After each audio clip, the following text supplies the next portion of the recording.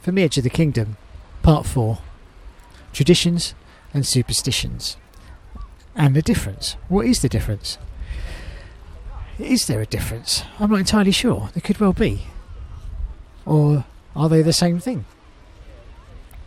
I mean, why do we set traditions? I mean, what is the significance of setting up a tradition and then sticking to it every year? And making sure that we do that. I mean, is it a kind of OCD mental health thing where if you don't do it, something bad will happen? So is that where the superstitious element comes into it? So I'm setting this up, and the reason why I'm saying that is because Lucas and I do this ride from Penzance to Marazion every year, and we've just done it. And we've arrived at Marazion, and I'm doing the thing. I'm quite sure that I did this last year. In fact, I know I did. I recorded an episode sitting on this wall with the backdrop of St Michael's Mount behind me, and Lucas playing in the playground, making friends. Although I haven't seen him playing with other children yet. This year, anyway, this time. He's made loads of friends since being here, but I'm a little bit worried because I think he's just a little bit bored and he's kind of humouring me. So I think we're going to move on very soon. So anyway, that's where this idea has come from and sparked this whole concept of tradition and superstition, and me thinking that we have to do this traditional ride from Penzance to Marazion on back, and because if I don't, something bad might happen. I don't know if I actually thought that.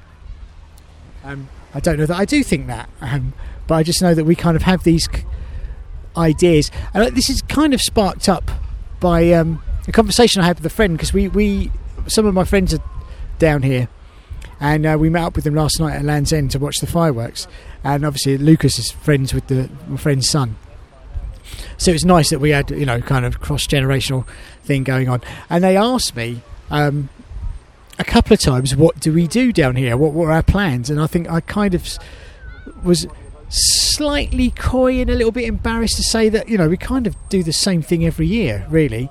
And I think that's where the kind of traditional thing comes in too. So we go to Camel Creek, the adventure park, and we do that every year, and we have done. This is our fourth year in a row where we've gone to Camel Creek.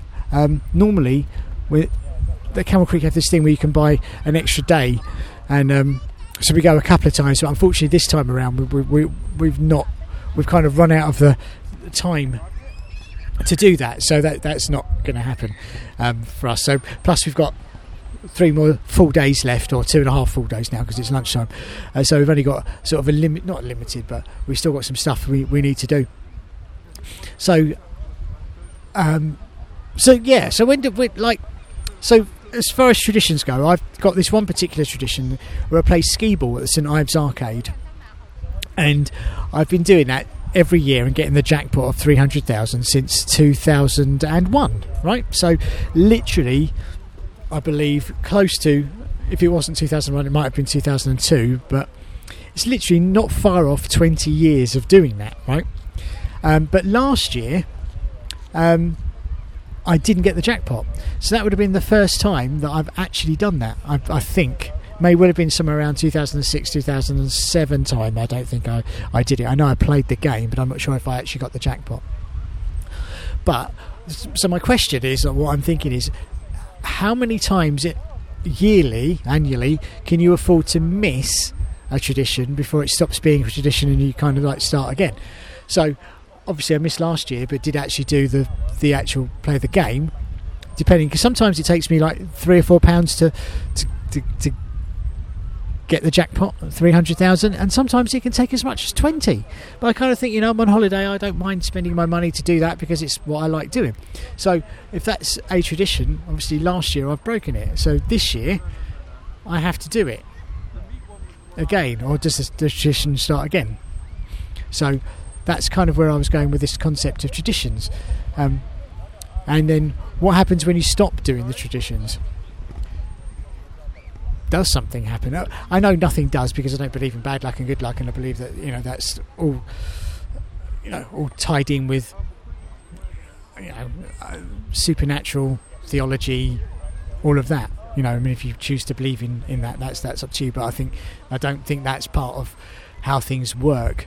And I'm not going to get into a kind of discussion about synchronicity and how 7,000 million people living on the same planet can alter each other's fate if you believe in fate, or I'm not having this conversation now. This is about tradition and superstition, and I could save this for another episode, which would be a bit more suited and a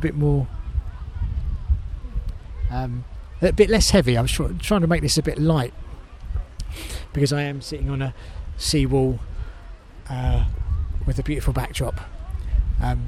So that was my discussion about traditions, really. So if anybody's got any comments they think they would like to share, or any ideas about tradition, I'd be interested to hear, because at the moment I'm kind of just talking at myself, really. So that was really my thoughts. I wasn't going to go too deeply into it.